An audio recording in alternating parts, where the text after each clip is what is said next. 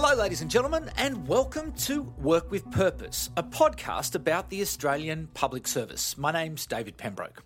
Today, I won't be joining you as it's school holidays here in the ACT, and I've taken the family to visit relatives in Dirranbandi in southwest Queensland, where we'll be helping out shearing thousands of sheep.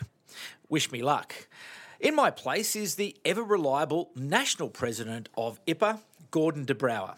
And his guest is Jane Holton, the esteemed former senior Australian public servant who is playing such a key role in not only the national fight against COVID-19, but the global fight against COVID-19. Jane Holton is the chair of the Global Coalition for Epidemic Preparedness Innovations, and in March 2020 she was appointed to the Executive Board of the Australian National COVID-19 Coordination Commission. This conversation focuses on the big issue of the day, the COVID-19 pandemic and its impact on people, the public service, and where to from here. It also focuses on Jane's time as a distinguished career public servant in the APS and how it has prepared her to make a contribution at the highest level of public service. I hope you enjoy it. Well, hello everyone, and welcome to Work with Purpose, a podcast about the Australian Public Service. I'm Gordon de Brouwer, the IPA National President. I begin today by acknowledging the traditional custodians of the land on which we're meeting, the Ngunnawal people, and pay my deep respect to their elders, past, present and emerging, and acknowledge their ongoing contribution that they make to the life of our city and our region. I'm delighted today to be talking with Jane Holton, who's got lots of acronyms after her name, AO, PSM, FAICD and FIPA. FIPA is the most important there, Jane, who's on the National COVID Coordination Commission as a commissioner, as well as chair of the Coalition for Epidemic Preparedness Innovation. That's hard to say. CEPI. Call it CEPI, it's easier. Jane should be known to all of you, frankly, as a long-standing former Secretary of Finance and Health, a lot of experience. And when she left a couple of years ago, is now on the board of ANZ, Clayton Utz, Crown Resorts, the Australian Strategic Policy Institute, and the US Institute of Health Metrics and Evaluation, and is doing a lot of work on health. So welcome, Jane. Lovely to see you. We might start off with the pandemic and your own experiences that evolved and how you saw that. Well, I have said this publicly several times before, and because it's been one of my, call it enduring paranoias or interests, depending on the day, I've been working on this for such a long time that I unfortunately get lots of phone calls from people when odd things are happening around the world. And I actually got my first phone call about this particular set of what looked like unusual pneumonia deaths in China, actually in late December. And so you have this horrible sense in the pit of the stomach where you think, oh, this could be it. And then you think, no, we've seen this before, don't panic. And I was doing that with a small number of other people around the world. Well, sadly, of course, it turned out it was something that we all have to panic about. So I've been deeply engaged in what's been going on with this, with my CEPI hat on, and of course now more broadly, since really January, when we really did get a sense this was something that we should all be deeply concerned about. So it's been, and of course I can't say that I'm at the front line, and I have to pay my respects to the people who are on the front line in healthcare in this context, but certainly I have been very busy on this particular issue. Can you talk a bit about the variety of roles that you're doing, what CEPI is? Yeah, so basically, for those who haven't heard of it, and actually there was a lovely thing in a US publication recently that described it as us as the hitherto little-known CEPI, which I think is fantastic. So we were set up 2.5 years ago to actually work on what are called priority pathogens, things that actually make people who know about these things nervous. And we raised $800 million US. We had an objective of $1 billion in the first 5 years, so that was pretty good. And we've been investing in research, vaccine development around some of these pathogens. And actually, coronavirus was one of the first pathogens we put money into. And we also put money into research and development of technology into what we call Disease X, which is, as it sounds, the unknown disease.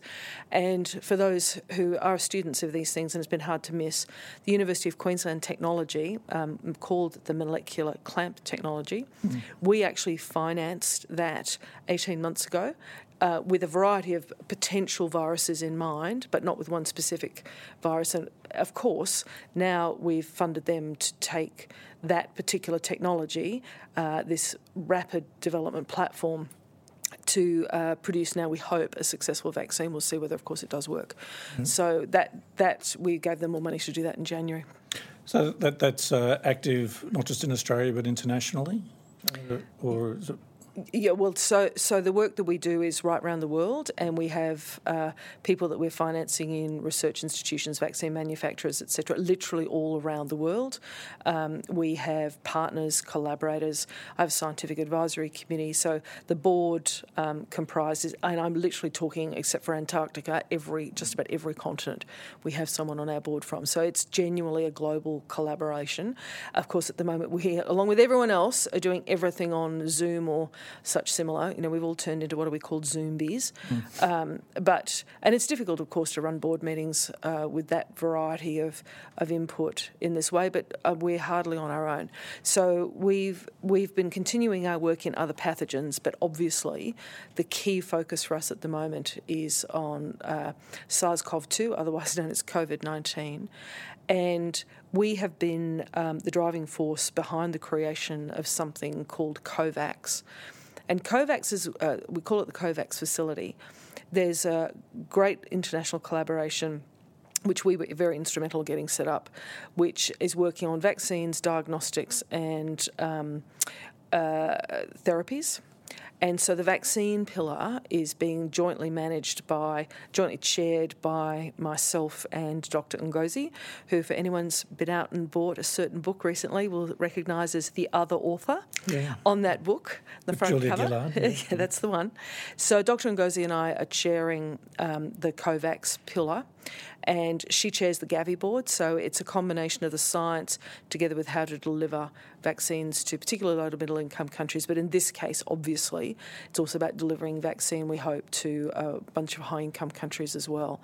So in addition to the CEPI work, we've got this COVAX mechanism that we're driving, and certainly my CEO in London, together with Seth Berkley, who's the CEO of Gavi, we're working very, very closely, including with the WHO, obviously, but we're driving this whole mechanism going forward, and we just hope we get a vaccine that works. How do you, if you get a vaccine that works, how do you prioritise who gets it? So I've been out talking a lot publicly about vaccine nationalism, which I'm very, very worried about, and there's a whole backstory and history to that. And essentially what we're trying to do is arrange for any successful vaccine to be available to the world and then to be distributed on the basis of priorities. Working with the WHO, we believe that just about every country needs about 20% of its population immunised first. That's vulnerable people, basically. Older people, we're already seeing deaths, terribly in Victoria on a day-by-day basis at the moment. So older people who are immune compromised, people who have comorbidities, and of course our first-line responders. So people who work in healthcare, who work in these environments, they are at greater risk. Our first responders in terms of police forces, etc. So if we could get 20% of the world vaccinated to reduce that total risk. Now, it doesn't mean everyone else isn't at any risk, but it will bring down mortality very significantly. But we have to get a vaccine, then we have to get it into the facility to make sure it's distributed. So it's a long way to go. How do you deal with, in a world, it's a very different world from 10 years ago, where maybe a third of the G20 countries are now run by populist nationalists? Who are going to look after their people first. Yep. How do you deal with that? So that essentially, and this will sound a little curious to those of us who've always worked on the basis of stronger together. We have to actually understand that there are going to be commercial forces operating here. And some countries, and we've seen this on PPE, personal protective equipment already, some countries have slapped export bans on. And so one of the reasons we have been working so hardly across a number of countries is to try and have enough muscle in the market to be able, particularly if it's not a vaccine that we have been part of developing, that we can actually get access to a vaccine, and partly that'll be because we can pay for it and we have enough countries lined up together to get into that supply chain. Now, if it's a vaccine that we've been party to funding, well, we do have some rights because we have an equitable access policy and the people we work with sign on to that. So, for example, the University of Queensland work, which I talked about earlier, we have done a deal between them, CEPI, as in us, and CSL in relation to how CEPI will get a share for a global mechanism for global distribution for the public good. And CSL, of course, has a long-standing relationship with the Australian government on biosecurity, which at one point I was on the other side of. So that would be how that would work. But again, it's a long way to go yet. Can I take you back? The Prime Minister appointed you, some others, to the COVID-19 Commission. Can you talk a bit about how that worked, and then what your insights or your responsibilities are on that? So the National COVID Coordination Commission, which I think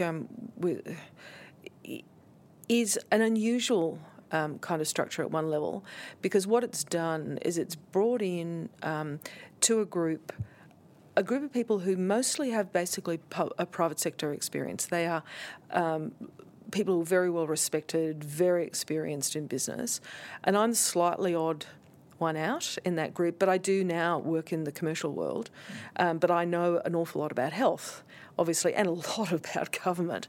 So what the Prime Minister announced is he wanted us to have the fastest kind of recovery and the best input to policy and all the rest of it that you can think of. And I'm sure everyone who's listening to this who does policy work all the time understands that you need the best input.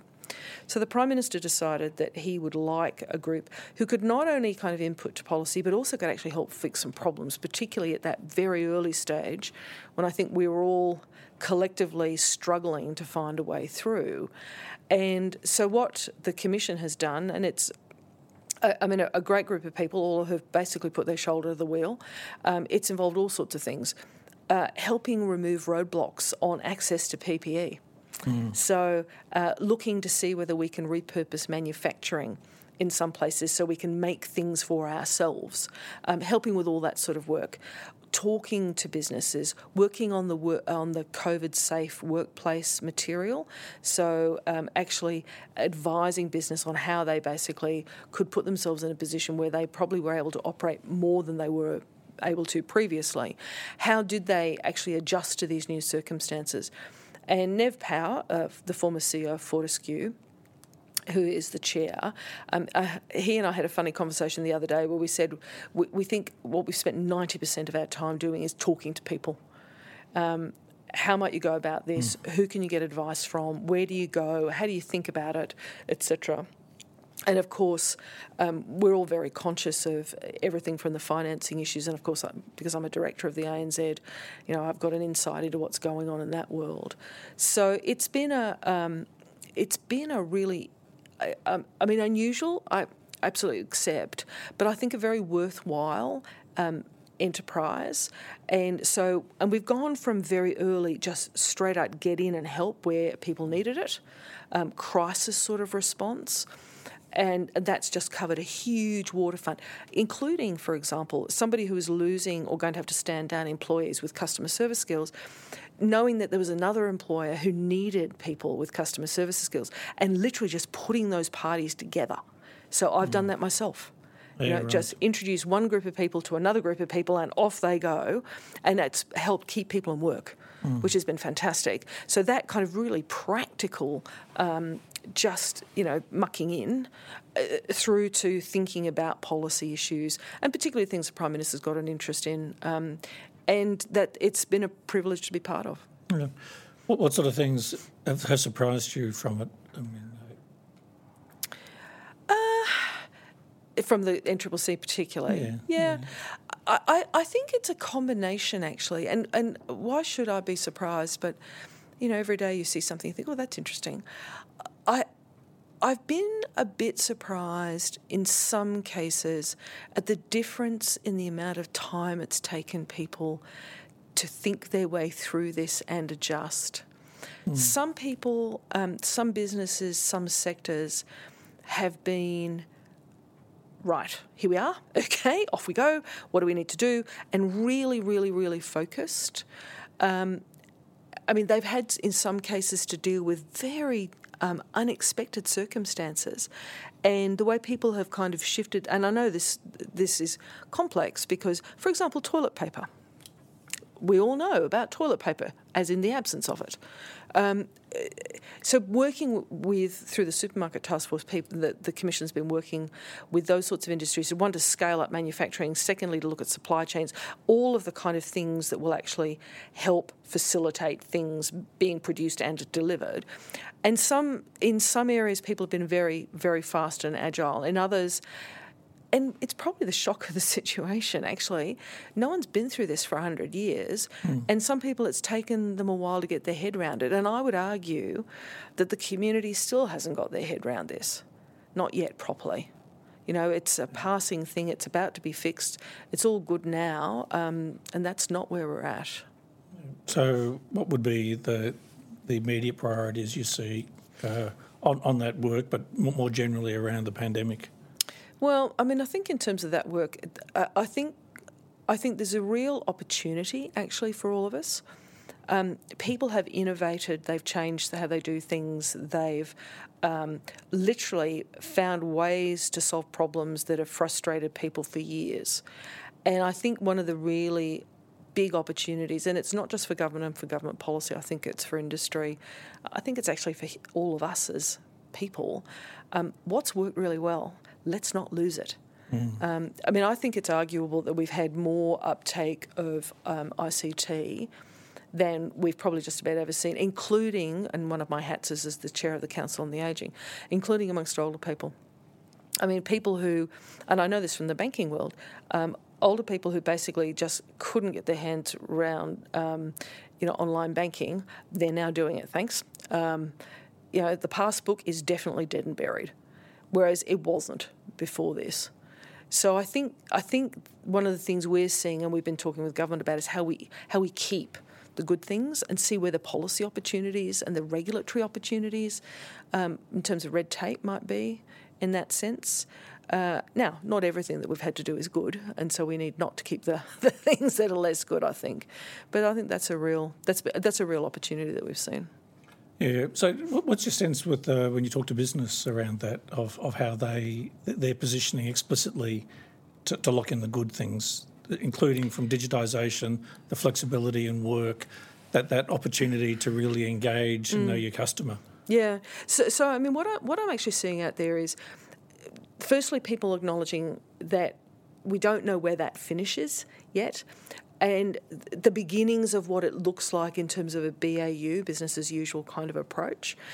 So there's a level of interest and enthusiasm is one of the things I'm seeing. Whilst obviously some people are doing it very, very tough, but the question about how they might translate that into a new approach to the way they run their business, and probably a business that's going to be leaner, much more efficient than it was, because everyone's now very minded of, where the revenue is going to come from, etc. So that's certainly one of the things that we've been seeing quite a lot of. And certainly, if I think about the banking world, how we accelerate what is this change to a whole new digital world in banking. Now, that's challenging because there's a whole investment you've got to make to do that.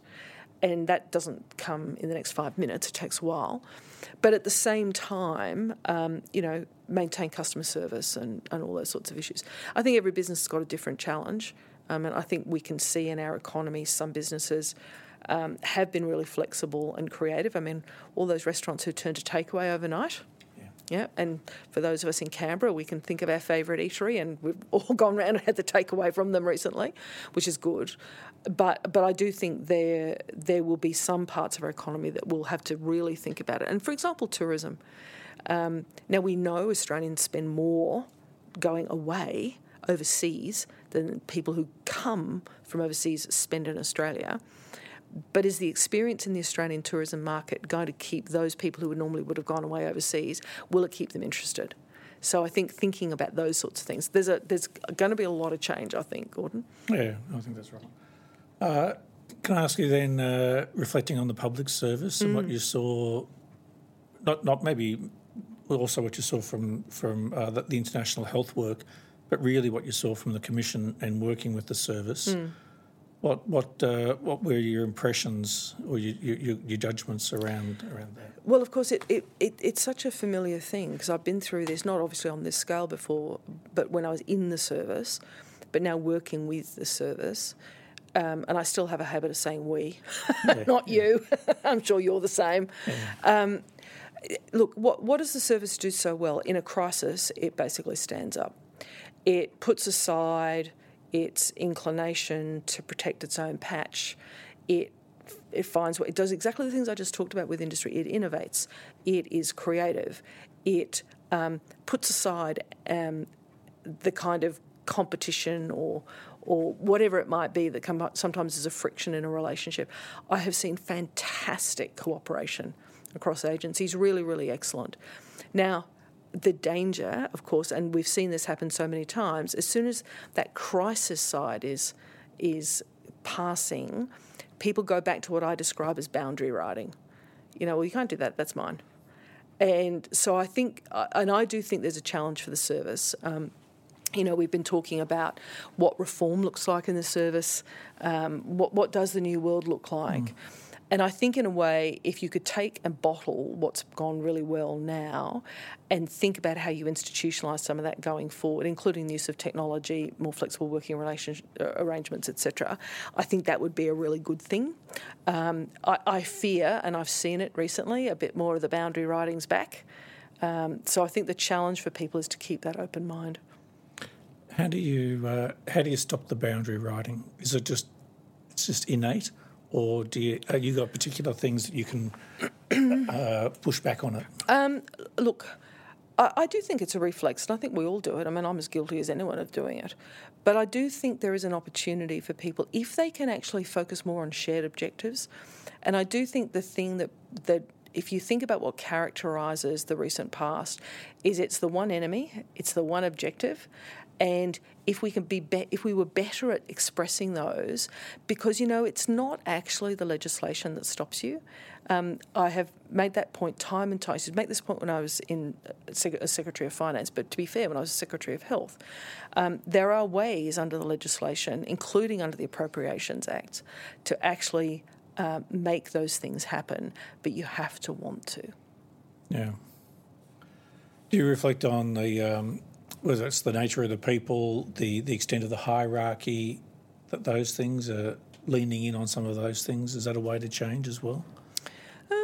I think the ability to actually deploy, and I'm going to use this word with the proprietary label on it, the agile approach to life.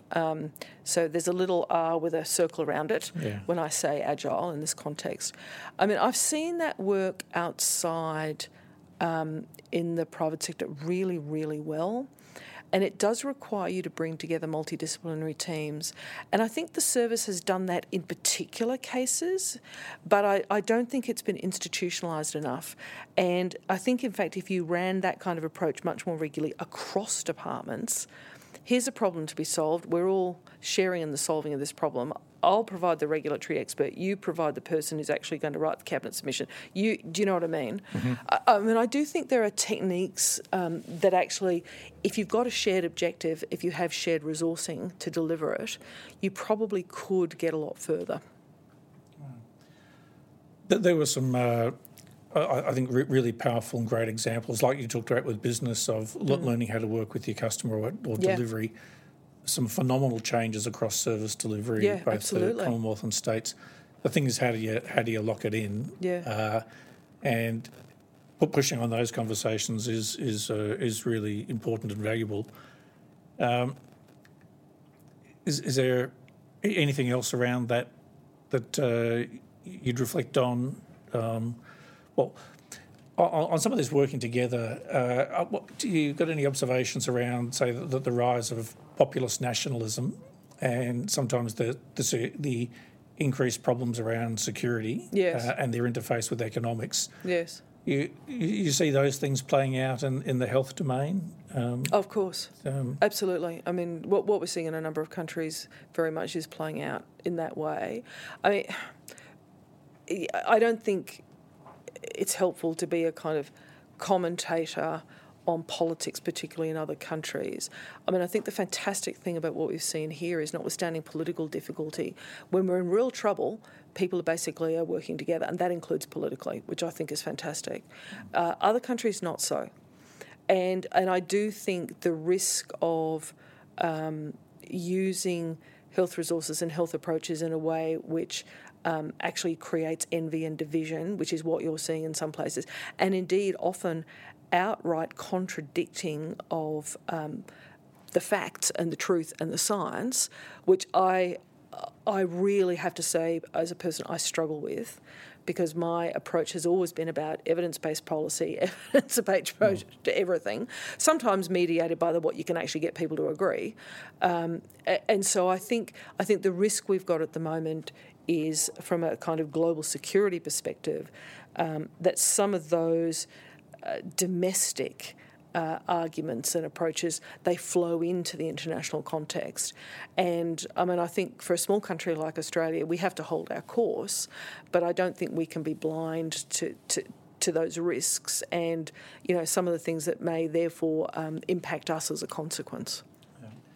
As a leader in health administration and in finance, you would have done a lot of work with the states, and National Cabinet has really reset the nature of that flavour and cooperation within the Federation.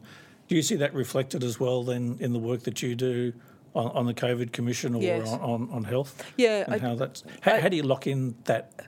Well, again, I think it's exactly the same as the issue you see that I talked about with the service itself. I mean, I think there's very much a shared objective at the moment.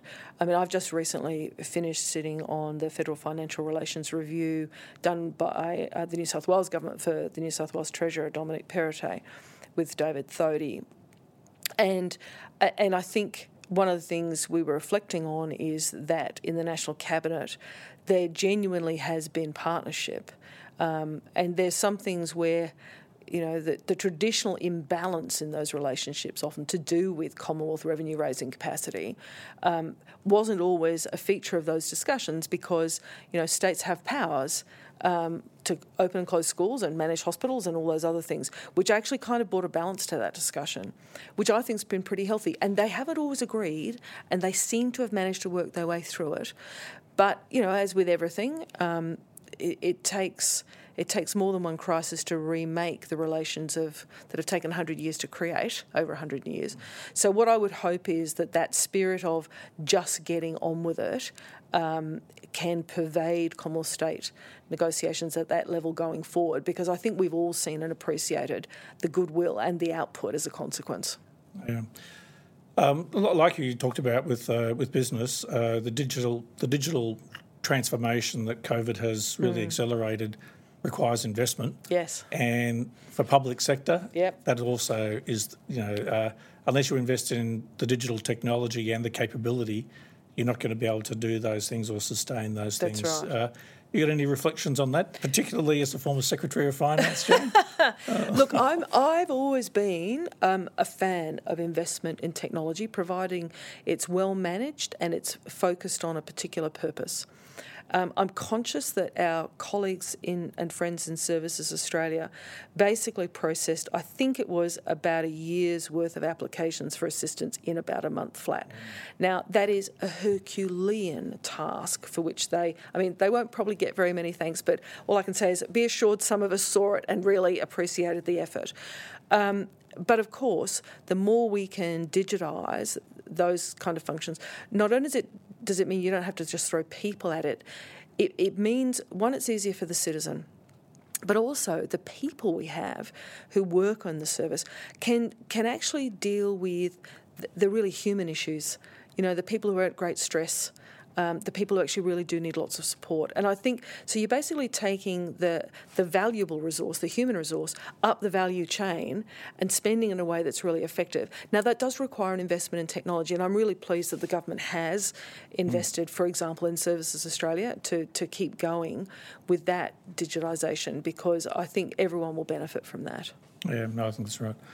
Can I ask you a final reflection on around yourself and how you found sort of personal resilience in this? And it may be just the excitement and the importance, but also is there something you learned about yourself as a person in this? It's always the question, isn't it? Look, people who've worked with me for a long time will tell you that, and I think it's a terrible thing to say, but I do get, it's like a certain energy from a crisis. And for those, again, who I've worked with and I know so well, I mean, essentially a lot of my career has been around health resilience, health security, preparing the nation. And I mean, not that I ever actually really thought in my life I'd see this kind of crisis, but here we are.